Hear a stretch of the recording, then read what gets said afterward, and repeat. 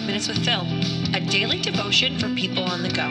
Brought to you by Tabor Church. Welcome back to the podcast. This is 5 Minutes with Phil. So today is September 11th. The year is 2020. And so we think back on this day.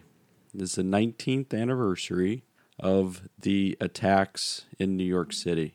And when we're thinking about those moments, and we will always have, I guess even for me, there's the kind of defining moments of generations.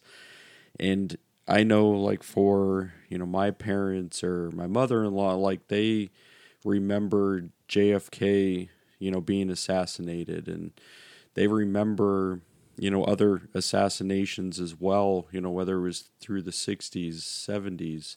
But 9/11 is kind of my generation's defining moment, things that you always will remember where you were at, what you were doing, and even if it's not always with exact clarity, we know where we were, what we were doing, and where we were at.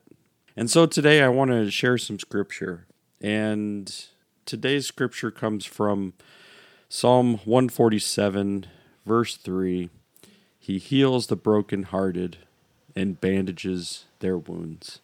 I feel like it's a fitting verse because we still have people who suffer from the kind of repercussions of the things that happened in 9/11. We had a war that we're still fighting 19 years later that ultimately began, yes, there's roots and further even that existed long before that. But ultimately there has been a war that we've been fighting all the way through this. And we have those moments that we can see that this is still affecting us.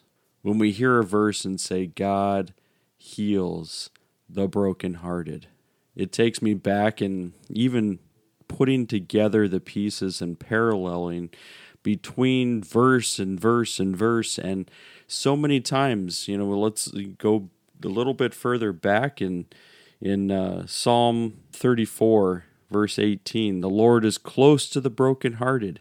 He rescues those whose spirits are crushed.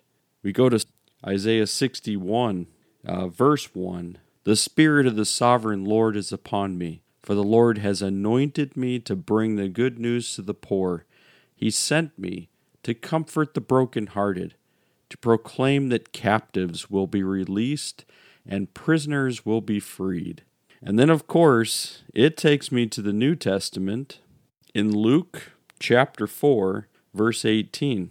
Jesus comes into the synagogue, and as he's there, people are reminded of who he is because he's there in Nazareth, and he stands up and takes the scroll and reads it, and what does he pull out? That Isaiah passage. The Spirit of the Lord is upon me, for he has anointed me to bring good news to the poor.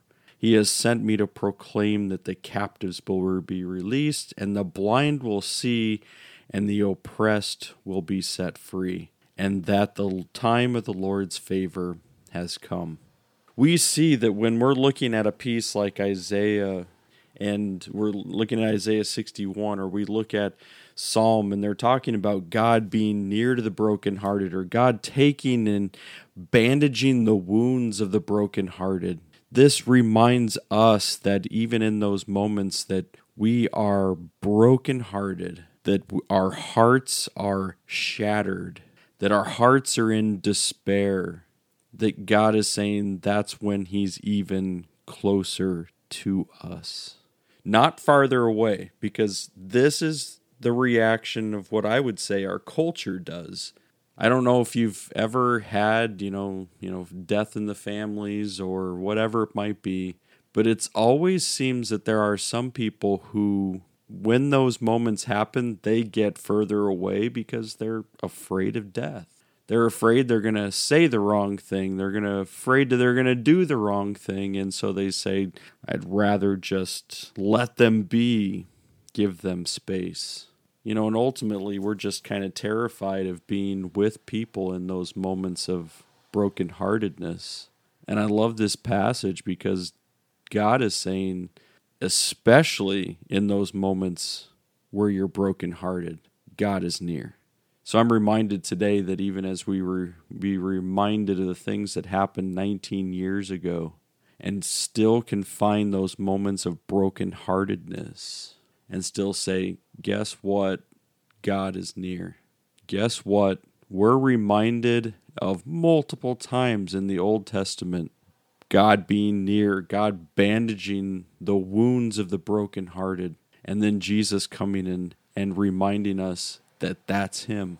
He's the one that's come to bind up all those wounds, to set the captives free.